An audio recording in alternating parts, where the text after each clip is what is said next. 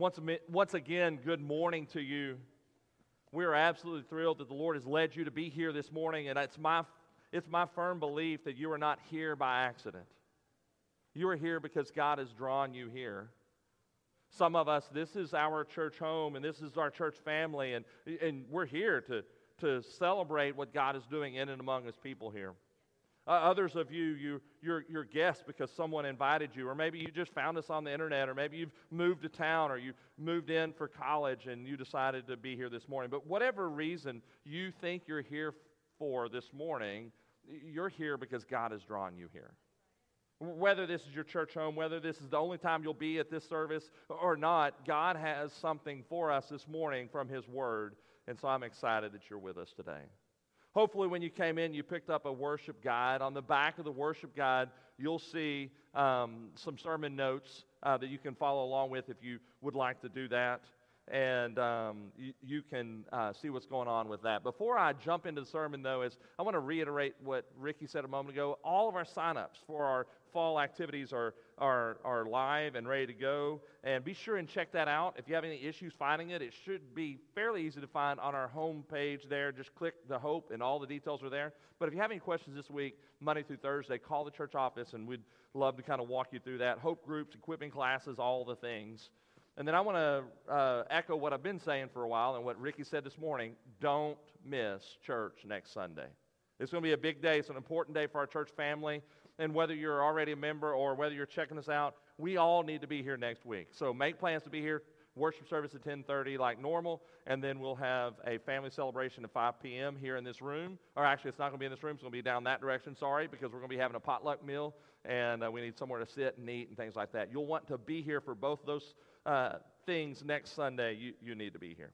All right, let's go ahead and jump into God's Word. If you've got a Bible with you, go ahead and grab it. We're going to be in the book of Acts. We're walking through the book of Acts in chapter 20 this morning. If you don't have a Bible with you, grab one that's near you. Should be underneath the chair around you. And if you need a Bible or know somebody who needs one, keep that. That will be our gift to you. You can take that home with you. I've got a question for you. Have you ever fallen asleep at an inopportune time? Amen, right away. It could be that you were in the middle of talking to someone and you dozed off. It could have been while you're sitting in class.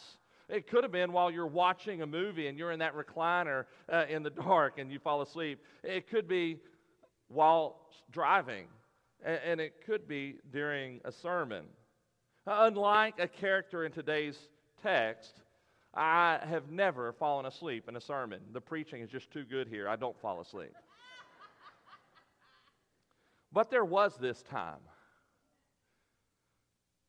I was on staff at a church. I was the missions pastor. And we got together every week on Monday or Tuesday morning, I forget which one. And we would get together as a staff. And there were like 5 or 6 of us on staff. And we would sit around the table, and we would have the prayer list from the week before to pray through. And we had a pattern. We knew what the pattern was. The guy to the left of the senior pastor started the prayer. Every person took their turn. Everyone around the circle prayed. The last one to pray was always the pastor. I was in position to pray last before the senior pastor. We started praying. I made a dreadful mistake. I laid my head down on the table as we prayed.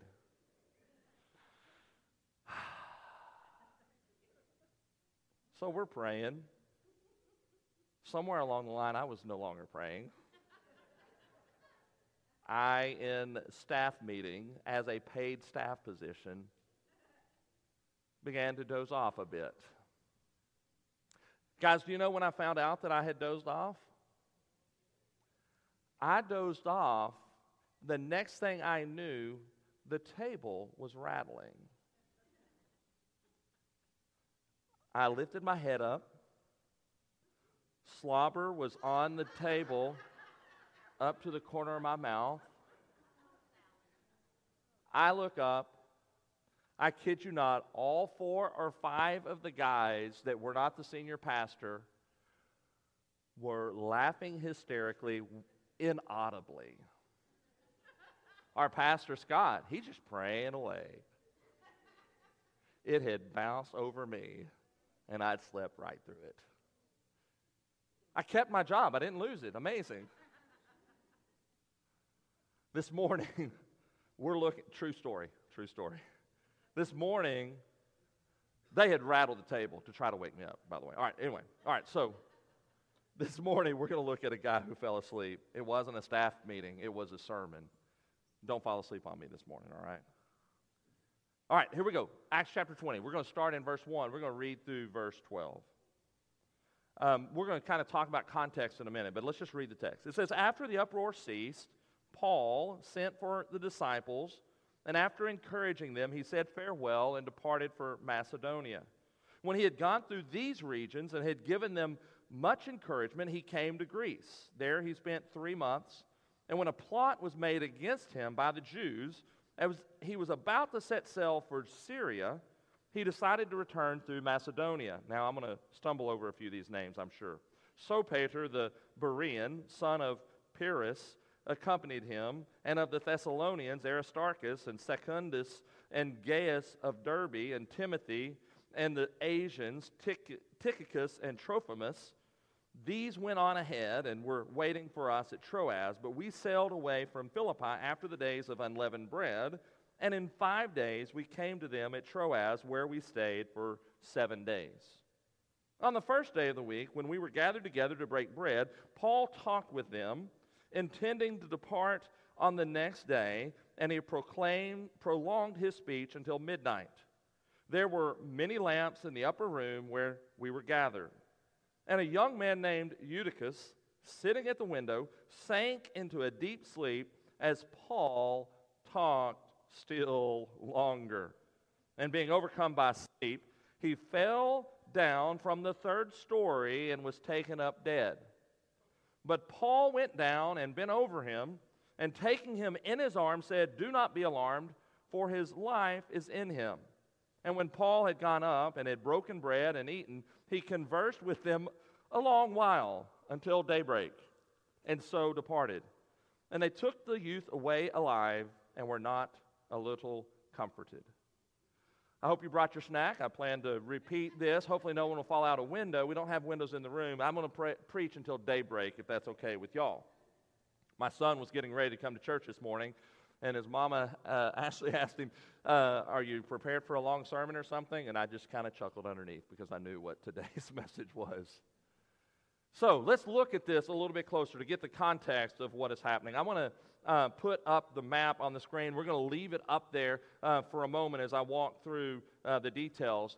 What's going on is that Paul has just completed a 2+ year stay in Ephesus. So on your right-hand side, you'll see that line, whether it be orange or red or whatever. Kind of follow that line in a moment. He's there in the bottom right-hand corner there in a place called Ephesus. That body of land is in current-day Turkey. And then to the left is where it says Macedonia and all that. That's current-day Greece. Okay, so let's leave the map up there. They're in Ephesus. Paul's been there for over 2 years, maybe 2.5 years, doing ministry in Ephesus. And last week we looked at chapter 19, and in Ephesus there was a guy by the name of Demetrius that got all mad and bothered because his business of making shrines for a goddess by the name of Artemis was in danger because of the people of God following God instead of idols. And then in verse 1, don't change and put the screen up on the screen, just leave the map there. But in verse 1, it said, after the uproar ceased. And so that's in reference to what took place in 19. When the city kind of calmed back down,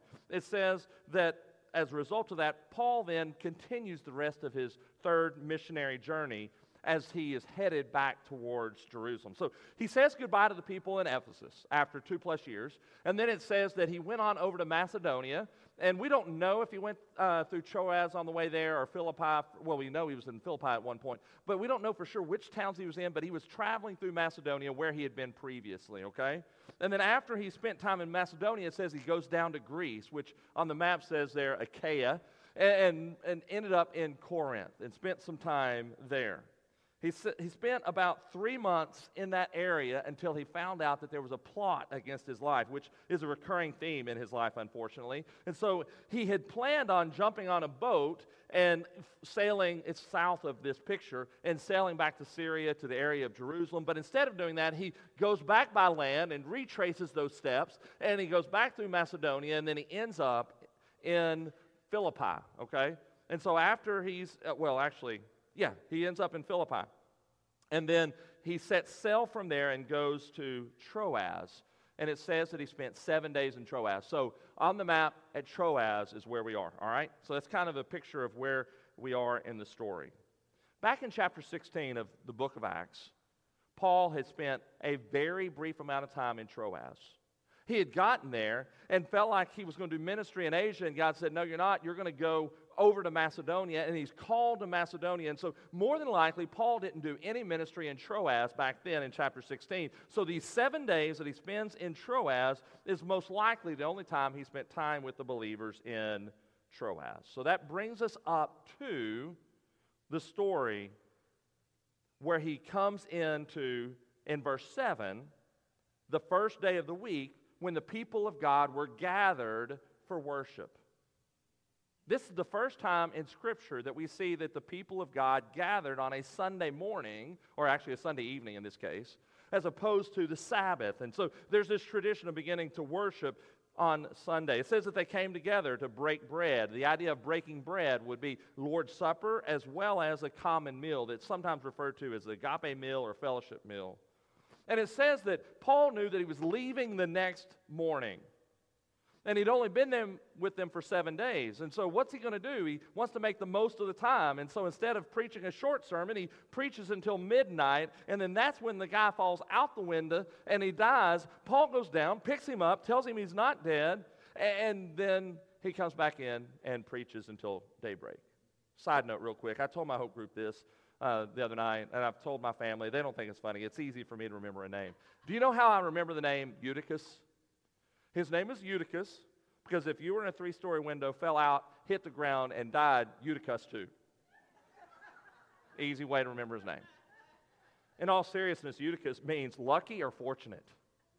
Like, I'm hopeful that name came up after he was, like, brought back to life because I don't see anything lucky or fortunate about falling out a 3-story window.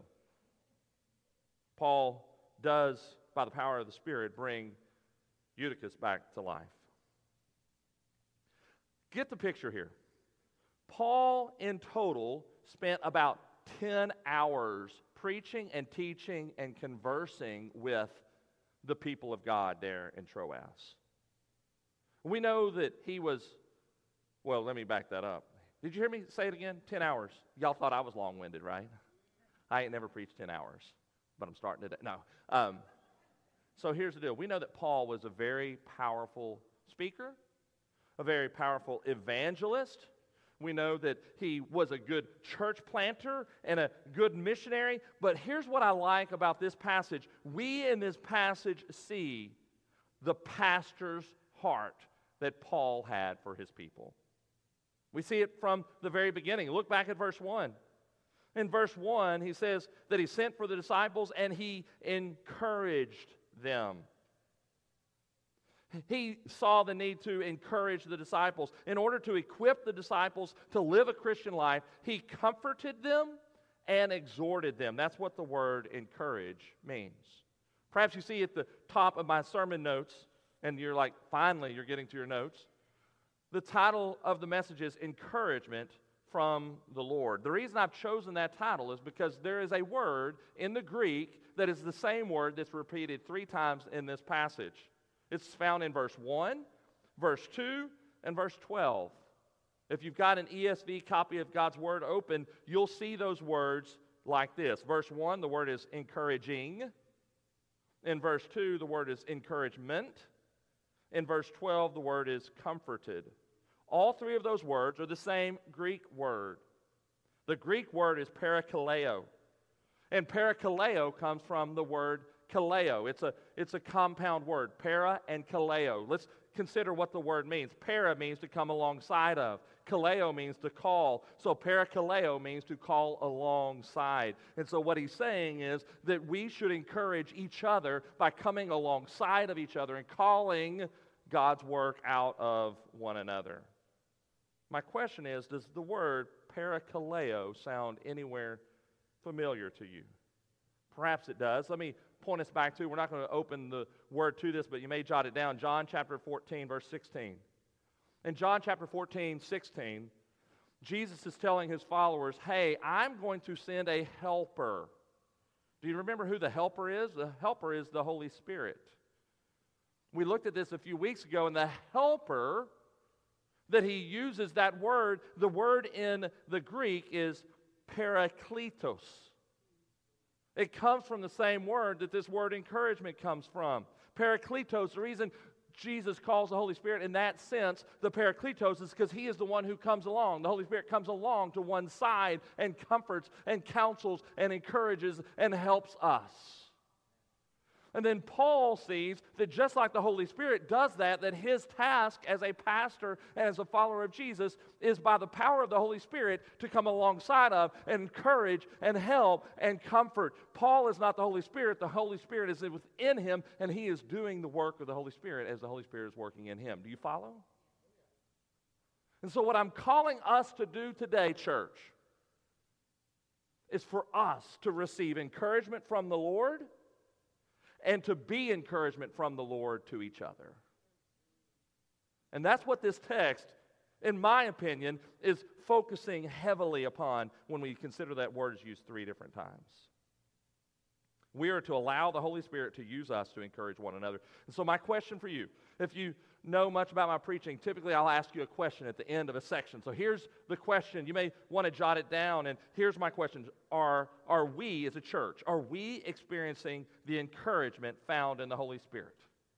Are we actively experiencing the encouragement that comes in the Holy Spirit? And the way we do that is both by receiving that encouragement from the Holy Spirit and by allowing the Holy Spirit to use us to be an encouragement in each other's lives. So being a part of that is both receiving and giving.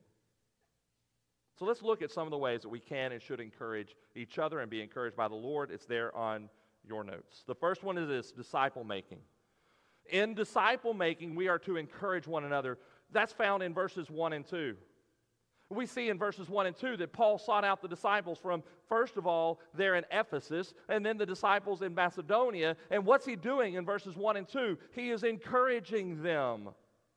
He's also doing that in Troas when he gets down to Troas. I want us to understand, though, encouraging does not simply say, oh, I want to feel better about something. Buck up, camper. Everything's going to be okay. That's not what encouraging in the Greek and in Scripture is in reference to. Rather, encouraging involves 2 things. It involves exhorting and comforting. It involves challenging and comforting. That we do these things as we encourage each other to follow Jesus. And so Paul didn't just say, come together and life's going to get better. He's saying, let us encourage each other to follow Jesus more closely.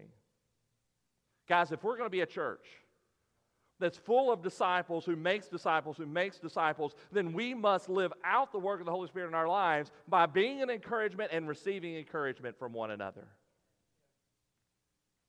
You've heard me talk quite a bit about my D group. Well, I'm in a kind of a transition, and I've jumped in a new D group. Nothing against my old one. It's just I'm making some transitions. D groups aren't forever, right? And so I jumped into a new D group with a couple of guys this week.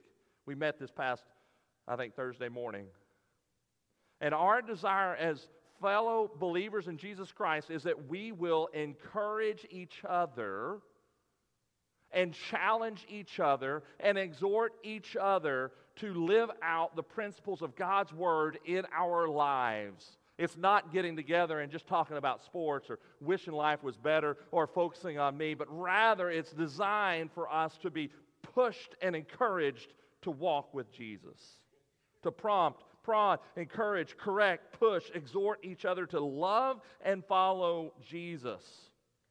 That's why I'm in my D group. That's why I'm going to be, I believe I'm leading, Trooper and I have talked about this. I think I'm going to be leading one of our equipping classes, helping to lead one of the equipping classes that's going to be opening in September. And the reason we have our D groups, the reason we have our equipping classes, the reason we have our hope groups is multifaceted, first and foremost to glorify God, and secondarily for us to do life together to encourage each other to live out what we say we believe. So disciple making involves encouragement. So here's my question for you on this one before we move on. Who is encouraging you in your walk with Jesus? Who is encouraging you in your walk with Jesus, and who are you encouraging? As we sat in the glorious place called McDonald's and started our D group this past week, I looked at those two guys and I said, the question was, what is it that you're looking forward to about this D group experience? And my answer to them was this: I'm looking forward to just being a guy. See, when I come to D group, I'm not your pastor. Yes, I'm their pastor, but that's not what, I'm not there to just lay a bunch of information on them. Rather, I'm there because I need to be discipled just like they need to be discipled. And so whenever I think about who is it that's encouraging me in my life, the list could be fairly lengthy. But one place I automatically go to is my D group. Those guys are the ones that encourage me. Likewise, those are the guys that I encourage in their walk with Christ. Do you have that kind of relationship with people? The second way that we can experience encouragement from the Lord is teamwork and ministry. It's there on your notes. Teamwork and ministry. You can find that aspect in verses 4 and 5.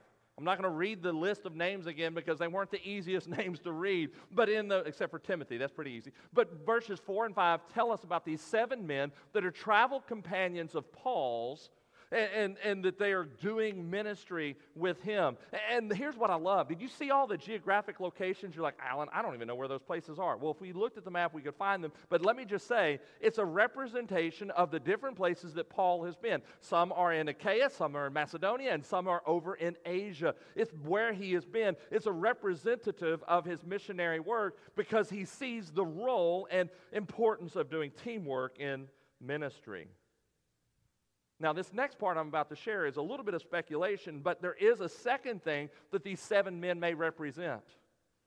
In the epistles, in the letters that Paul wrote, we find out that while he was on some of these missionary journeys, one of the things he does, and we'll find it later in the book of Acts, is that he asks the Gentile believers to take up an offering for the Jerusalem church.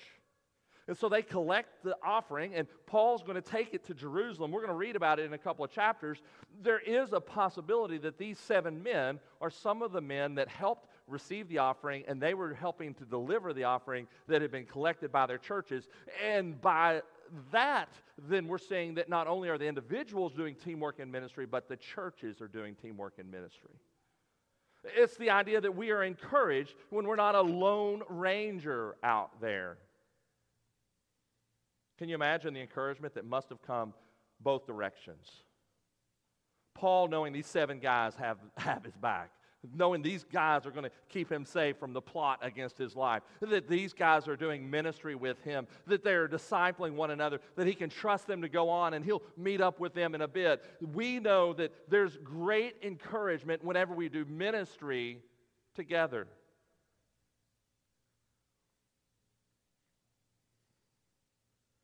The Gentile churches did ministry together as they collected offering for the Jerusalem church. Guys, we need each other. We need each other.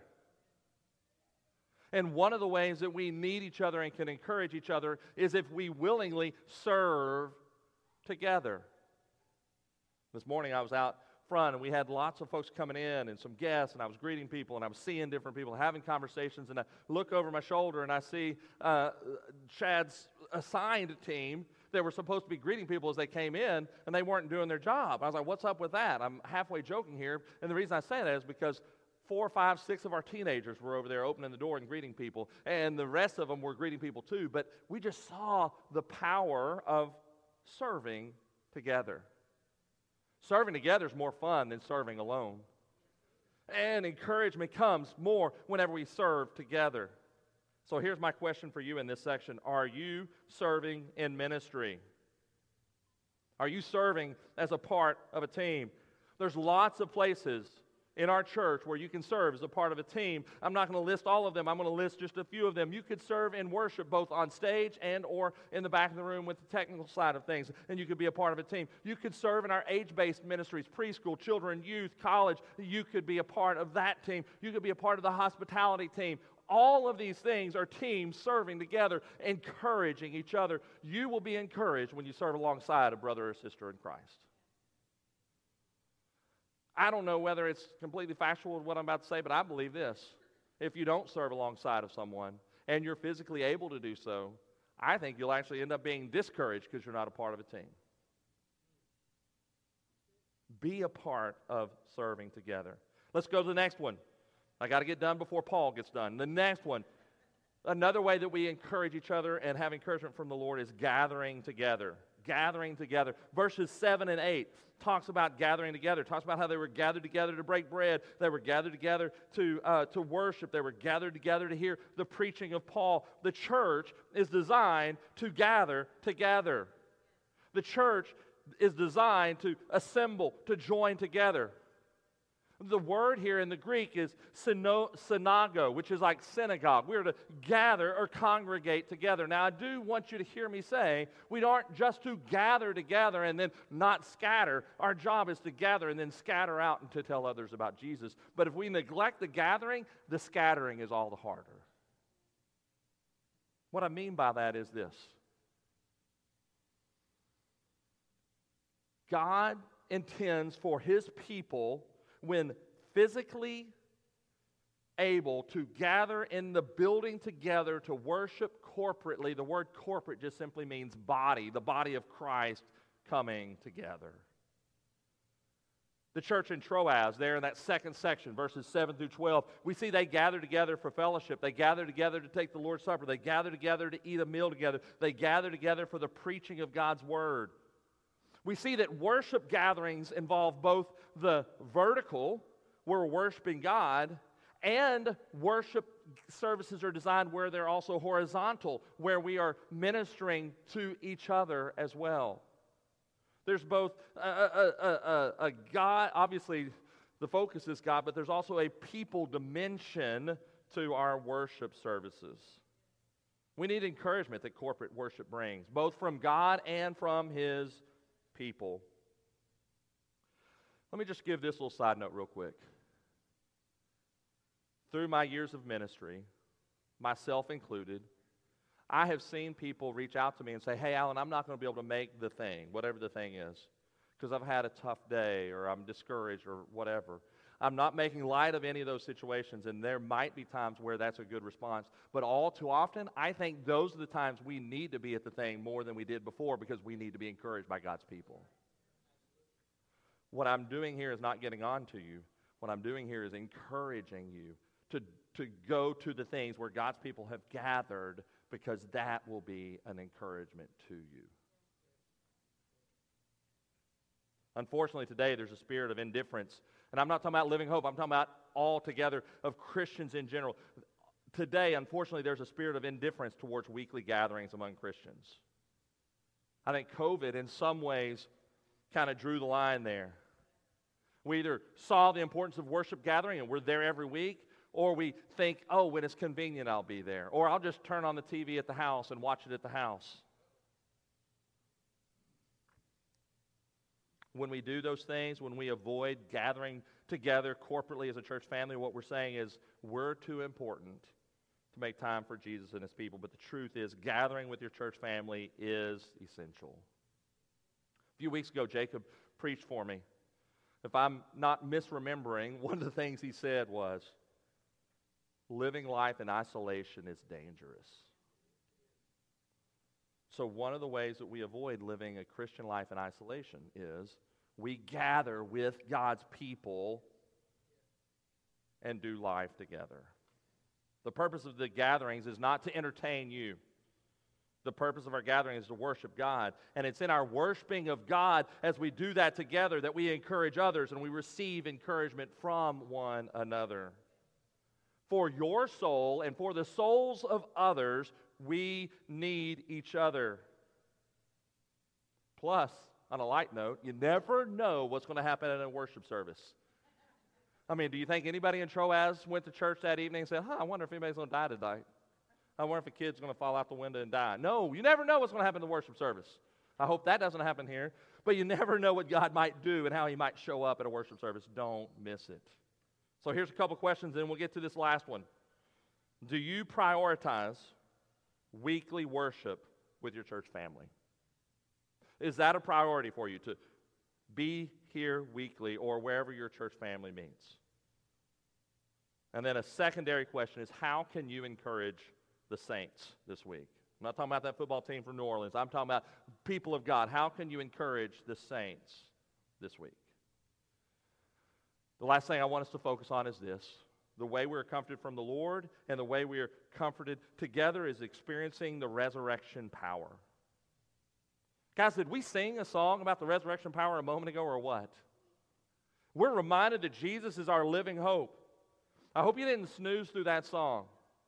I hope you heard the power of the truth of God's word that points us back to 1 Peter, and that is that Jesus is our living hope because he didn't stay dead in that tomb. His body began to breathe. He was alive, he is alive, and he is powerful. And that same power that came in the resurrection of Jesus Christ is very real and tangible in the lives of those who have trusted in Jesus as their Savior. And we can and should experience the victory of the resurrected Christ in our lives. Because of the resurrection, guys, because of the resurrection, our greatest difficulty has been defeated and solved and overcome, and that is sin and the grave. If and since sin and the grave have been dealt with by the power of Jesus Christ, how much more so can Jesus deal with the financial problem in your life, the marital problem in your life, the addiction problem in your life, the illness problem in your life, the discouragement problem in your life, the anxiety in your life, the apprehension in your life, the loss of job in your life, whatever it is, God is powerful because of the power of the resurrection of Jesus Christ. Encourage each other by the truth, the gospel truth of the resurrection power of Jesus Christ. Guys, think about it with me for a moment. The Lord's Supper. How is it that we can encourage each other through the Lord's Supper? How can we be encouraged by the Lord's Supper? How does that point to the resurrection power? Easy. We see that when we take the Lord's Supper, the reason I'm pointing the Lord's Supper out is because they were doing that as a church there in Troas. When we take the Lord's Supper, that bread is a reminder that Jesus' body was broken. That juice or that wine is a reminder that Jesus' blood was spilled out. And the fact that we celebrate that is because Jesus is coming back. And the only reason Jesus is coming back is because he didn't stay dead. He came back to life. And therefore, when we celebrate the Lord's Supper, we are celebrating and reminding ourselves of the tangible truth that Jesus is alive. And then take it a little bit further. Take it just a little bit further. Who is worthy? Who is worthy to scoot themselves up to the table of Jesus? Anybody? Anybody want to raise their hand? Are you worthy to do that? The answer would be a big fat negatory. Because of our sin, because of our deadness to sin, from sin, we are not worthy to sit up to the table. But because of the power of Jesus Christ and his resurrection, if we've placed our faith and our trust in Jesus, if we've repented of our sins, trusted in him for salvation, then we are worthy, not because of us, but because of what Christ has done on our behalf and his righteousness that has been imputed or placed upon us. So when we receive the Lord's Supper, we're reminded that Jesus brought salvation into our lives. And then you think about Eutychus, when he died, when Paul laid over him and picked him up and hugged him and said that he was alive, and it turns out he is. No doubt, the only way that Paul's able to resurrect this boy is that Paul didn't do it, the Holy Spirit did, and the way the Holy Spirit did is because of the resurrection power of Jesus. And whenever they see this boy resurrected, it's a reminder that Jesus himself was resurrected and that you and I have hope of resurrection one day whenever we die because of the resurrection power of Jesus. So my question for you in this section is this. Are you experiencing the resurrection power of Jesus in your life on a regular basis? Whatever you're facing, remember that if you're a follower of Jesus, that you have the resurrection power of Jesus within you. And along those lines, God uses us to encourage each other and remind each other of this truth. I want to spend just a second on a topic that ties into this message, but not all that direct, other than I want to encourage you with a few words. Think about Eutychus for a minute. He is notoriously known and most remembered as a sleeper during a worship service. If you didn't know it before, you know it now. And because I told you his name and the way to remember it, I bet you remember his name. And over the years, thousands and hundreds of thousands and probably millions of others have succeeded him in doing this and have fallen asleep in the service as well. It's funny, side note real quick, when you're a preacher, you see everything.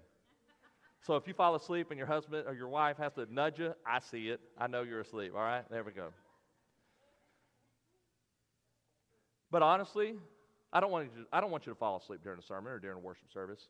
But honestly, I'm less concerned about those who are physically sleeping during a service. And I'm more concerned about those who are spiritually sleeping during a service. Too many times people come into church. They're wide awake. They got all kinds of energy. They're hyped up on Dr. Pepper and coffee and Snickers. They're having a good time with each other. They may even be singing the songs. But their soul is sound asleep.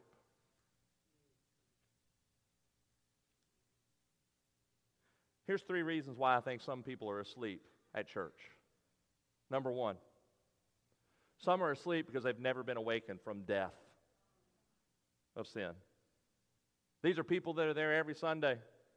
They got perfect attendance. They know the Bible verses. They went to VBS. They may have even served at VBS.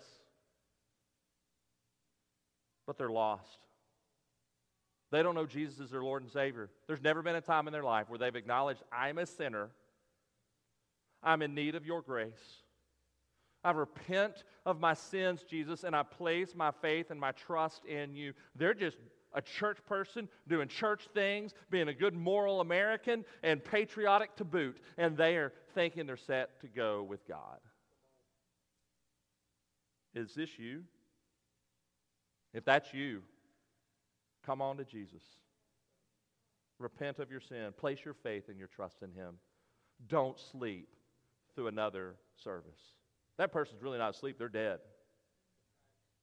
Second type of person who sleeps through a service is this. Some are backslidden.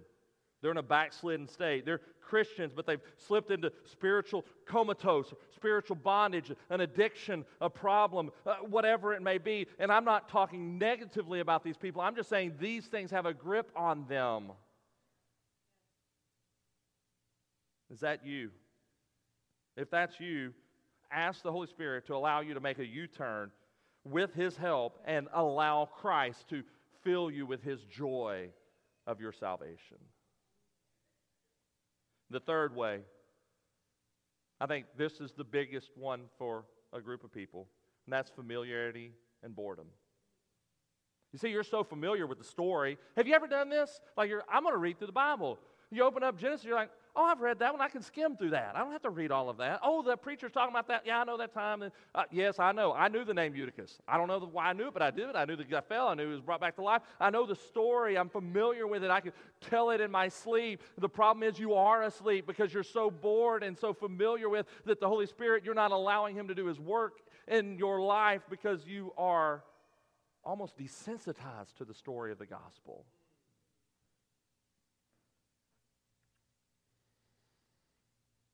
If that's you, would you consciously and deliberately participate fully in worship?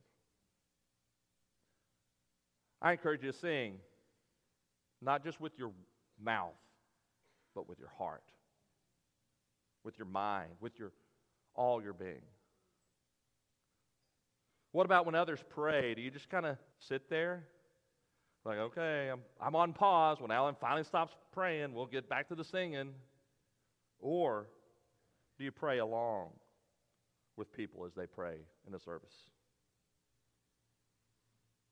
Do you listen to God's Word and ask Him to help you apply it to your life? A couple of things we see in this text. We need the encouragement of the Holy Spirit in our lives And we need to be that encouragement in each other's lives. We need each other. We walk through those things. And then secondly, the story of Eutychus falling asleep in the service reminds us that we need to be spiritually alive, literally for salvation to come in our life and for our lives to be radically changed and different, so that we're different people when we walk out these doors after having been here. I don't know what the Lord's saying to you this morning, but I anticipate that God is moving in people's lives, and unless you resist Him, you're going to respond today. You could respond in a few different ways. In a moment, we're going to have 2 songs. And during the second song, we're going to have an offering, and the plates are going to be passed. You can drop your offering there if you have an offering. You can drop your connection card telling us about your attendance, or if there's spiritual decisions, you can write that down. You can prayer requests, you can drop that in the offering. During both of these songs, you can sing, you can pray at your seat, you can pray at the altar, you can come and pray with me, you can grab a buddy to come pray together. You can pray there and make your chair an altar and pray there. I don't know what God's saying to you, but it's time for us to wake up. It's time for us to be encouraged and empowered by the Holy Spirit and to repeat that in other people's lives as well. So would you say yes to Him this morning? Let me pray for us. Lord Jesus, we come to you this morning. We thank you for this opportunity to come together this morning to worship as a church family. And Father, it's my prayer that we, whether we knew we were doing it or not, that we would be living out the truths of this passage we've looked at this morning by the fact that we are here to worship you, and as we worship you, we're encouraged by you and exhorted by you and challenged by you to live for you, and we're experiencing that from other believers in this room, and we're to do that for each other and with each other. God, help us to be gospel people who live out the gospel in our lives and prod and encourage and champion and push each other along in the process as well. Father, would you wake up the church?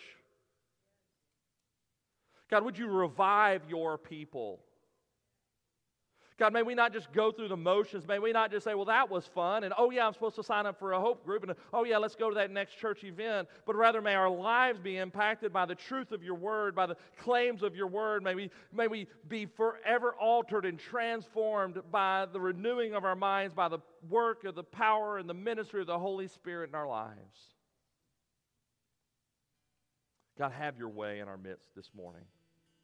Help us to be sensitive to where you're leading us. Help us to say yes to you and not no to you in your Holy Spirit. Wake us up. Use us. We pray. In Jesus' name, amen. Would you stand with us if you're able to do so? Let's worship. I'll be available in the front. You say yes to Jesus, whatever that looks like this morning.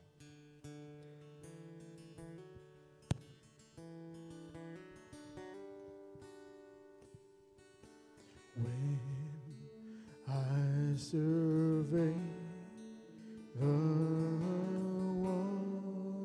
wondrous cross on which the Prince of Glory died, my richest gain but loss,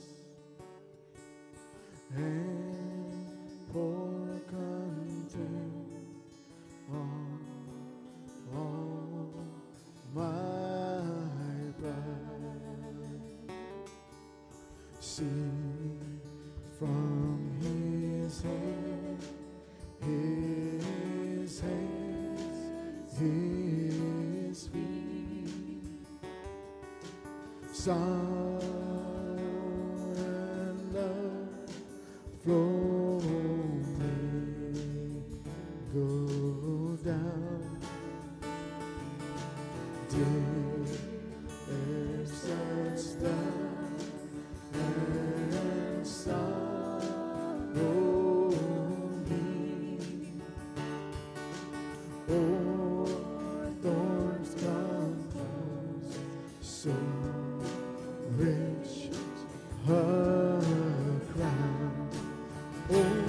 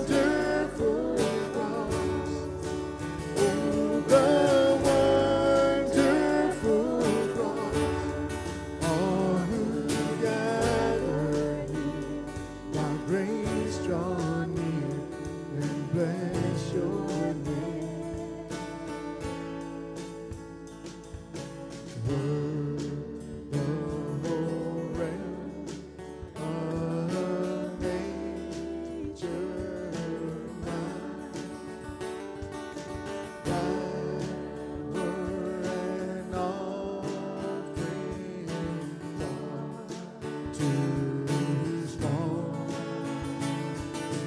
Love so amazing, so divine, deepens my soul. My all. Oh, the wonderful cross. The wonderful cross bids me come and find that I might truly live. Oh, the wonderful cross. Oh, the wonderful cross. All who gather by grace draw near and bless your name. The wonderful cross. Oh, the wonderful cross. Oh, the wonderful cross bids me come and find that I may truly live. Oh, the wonderful cross. Oh, the wonderful cross. All who gather by grace draw near and bless your name.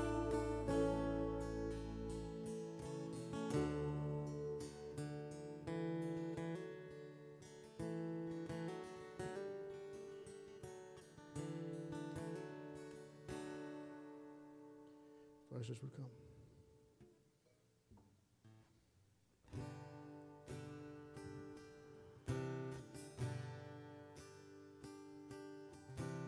People come together, strangers, neighbors, our blood is one. Children, generations of every nation, of kingdom come. Don't let your heart be troubled. Hold your head up high, don't fear no evil. Fix your eyes on this one truth. He will never let go of you. Take courage, hold on, be strong. Remember where our help comes from.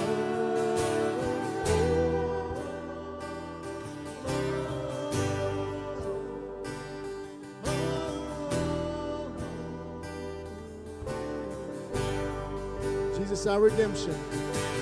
Jesus, our redemption, our salvation is in His blood. Jesus, light of heaven, friend forever, His kingdom come. Don't let your heart be troubled. Hold your head up high, don't fear no evil. Fix your eyes on this one truth. He will never let go of you. Take courage, hold on, be strong. Remember where our help comes from.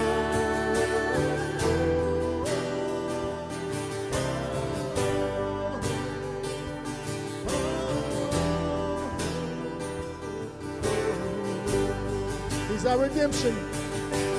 Jesus, our redemption, our salvation is in His blood. Jesus, light of heaven, friend forever,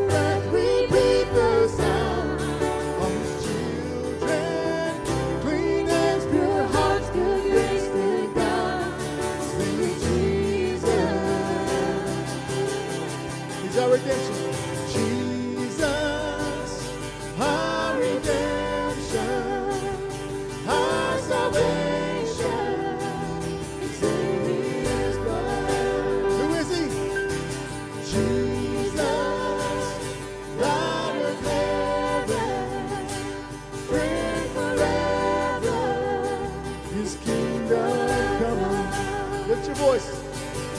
Jesus, our redemption, our salvation is in his blood. Jesus, light of heaven, friend forever, his kingdom come. Father, we do pray that your kingdom would come. That your kingdom would come, that your will be done on earth as it is in heaven. And may you use us, that we wouldn't just pray for your kingdom to come and sit back and go, oh my goodness, when's it coming? We know you're powerful to do it on your own, but you choose to use us, and therefore, God, use us to be tools and vessels of your kingdom coming on this earth as it is in heaven. To you be all glory and honor and praise. It's in Jesus' name that I pray. Amen. You have a seat. I told you we're acting out this service, right? So that was the first helping. We're going to the second helping now, right? Come on up here, Jacob. In all seriousness, we are going to stay together for a couple more minutes. If you ever hear me say second helpings, it's because of this young man. Anytime I get back up at the end of a service and I go again, he's like, oh, give him the second dose. And so in some ways in the book of Acts, we see a second dose. Jacob, so what we're going to do is I'm going to ask you, well, let me share this real quick. Okay. What a shame it would be if we run out the door after a sermon like this. Spend some time together. I said it's important for us to gather together, so spend some time together this morning. People you don't know, new friends, old friends, all the while trying to seek to encourage each other. We need each other to be a disciple, make disciples, be the church to the glory of God. And so in a moment when you dismiss, please stick around and visit with each other, encourage each other, pray for each other and with each other. But here's what we're going to do. Jacob, you're going to share what you know you're going to share, and then you're going to actually pray for us. And after you share that, don't pray, because I'm going to transition. We're going to call some folks up here, and we're going to pray over some folks. Okay. So just stay with me. Share what you're going to share. Don't pray yet. Okay. So one of the things, I'm getting ready to talk about hope groups and the sign up and all that, but one thing I want to say, and especially, hearing from the Word and hearing about this idea of falling asleep, and I wonder if for some of us, the falling asleep is these things that you're saying, but also that we're busy with the wrong things, and we're wearing ourselves out, doing everything our job wants, everything the world is demanding us, everything, and then we come to church and we're like, well, I don't have time for hope group. I don't have time, but I have time for these other things, right? For it to go and do the sports, to go and do everything else I can make time for, but with this I can't. Because for me, I'm not being brought to life. And so I pray this morning that you have heard this idea. I can testify. Those who have been in my hope group, there are people who have been in my hope group for years. Like they were with me in another hope group, they were in this hope group, and this year they feel led to go somewhere else. And like that's a little scary for me to think about, well, what am I going to do this year without certain people in my life, like every week? And we're messy. Like our hope group, like my goodness, like we get into it and we lay things like out there, and there have been disagreements, but there have been people that stick together and say, you know what? In the midst of everything, we're going to pray for each other. And we're going to keep showing up for each other. Because this is where a lot of our life from the Lord comes from. So, that was all for free. Okay, so, yeah, I was the second helping. There you go. All right, so if you haven't noticed, those of you in hope groups, you are no longer in a hope group on the Church Center app. So if anyone got on the Church Center app and you noticed, we didn't like just kick everybody out. We're like, hey, well, we did, but not so you can stay out. So today, we are reopening hope groups for you to sign up for your new group. So what you do is we're signing adults up only. Tell them what a hope group is real quick. So if you don't know what a hope group is, hope groups are these smaller parts of our body that gather in homes throughout the week. We have a group that meets here on Sundays. We have 2 groups in Bryan on Monday. We have a group in College Station on Thursday. We have 4 groups in College Station on Wednesday, 1 group in Navasota, praise the Lord. And yes, and we have a group in College Station on Thursday. And Tuesday. You said Thursday twice. Oh, and Tuesday, yeah. So Thursday's just really exciting, apparently. So these are groups that we get together, and what we do is, you don't have to show up. It's not study the Bible. I've got to study. I've got to show up and have. It's another chance to respond to the sermon. That's what Hope Group is. It's a next step for all of us. to show up with other people in the body and say, this is what I heard the Lord speaking to me through the sermon, and this is how I'm trying to apply it. And there's food, and then there's other things where you're like, hey, my week is just going horrible, and you have other people who gather around and you're like, hey, we're going to pray for you, and we're going to encourage you, and encouragement means exactly what he said. We're going to exhort you. We're not going to say, oh, it's okay, right? We're going to encourage you. We're going to get in each other's lives, and we're going to be honest with each other. And that's what we do in smaller bodies within the church, because you can hide in this room. And you can hide whenever it's just an agreement between you and God. I just read my Bible, and I'm okay. I show up to church on Sundays. I read my Bible. I talk about it with my family. You can hide like that. It's harder to hide whenever we get. And you know what's great about not being hidden is that things can come to light. It's your sinfulness can show. And it's safe because there's other people who are praying with you and encouraging you. So here's what we want. We want you to sign up starting today. You're going to request to join. We want adults only. Don't put kids in, because some of these groups are going to have a cap. Some of our groups got a little too big last year. And so we don't want you to say, oh, I want to be with this leader. If you can get in with the leader you want, praise the Lord. But if that group is full, it's not like, well, Scott's group's full. Guess I don't have to go to Hope Group this year. No, it's, okay, look for another one that you can get in with your family, because we want it to be a meaningful time in these smaller groups to really share about what's going on with our life with the Lord and how we're responding and applying the messages that God's on this. Now, does the Bible say you have to go to a Hope group? Absolutely not. But being part of Living Hope and a member of Living Hope membership is we want you in a Hope group. And if you're someone who's just attending, you're not a member yet, good news, you can be in a Hope group. So please, please, please get on Church Center at, and you can start seeing what those Hope groups are. If you have any questions, please reach out to us.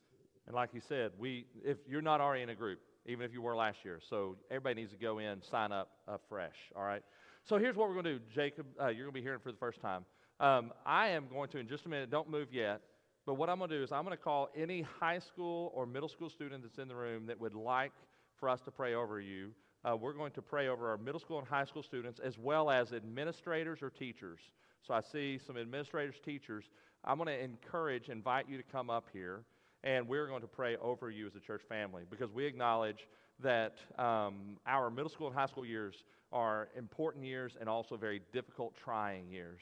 And we know that the enemy is going to attack and try to attack those kids. And if he can derail them then he has, in his mind, succeeded.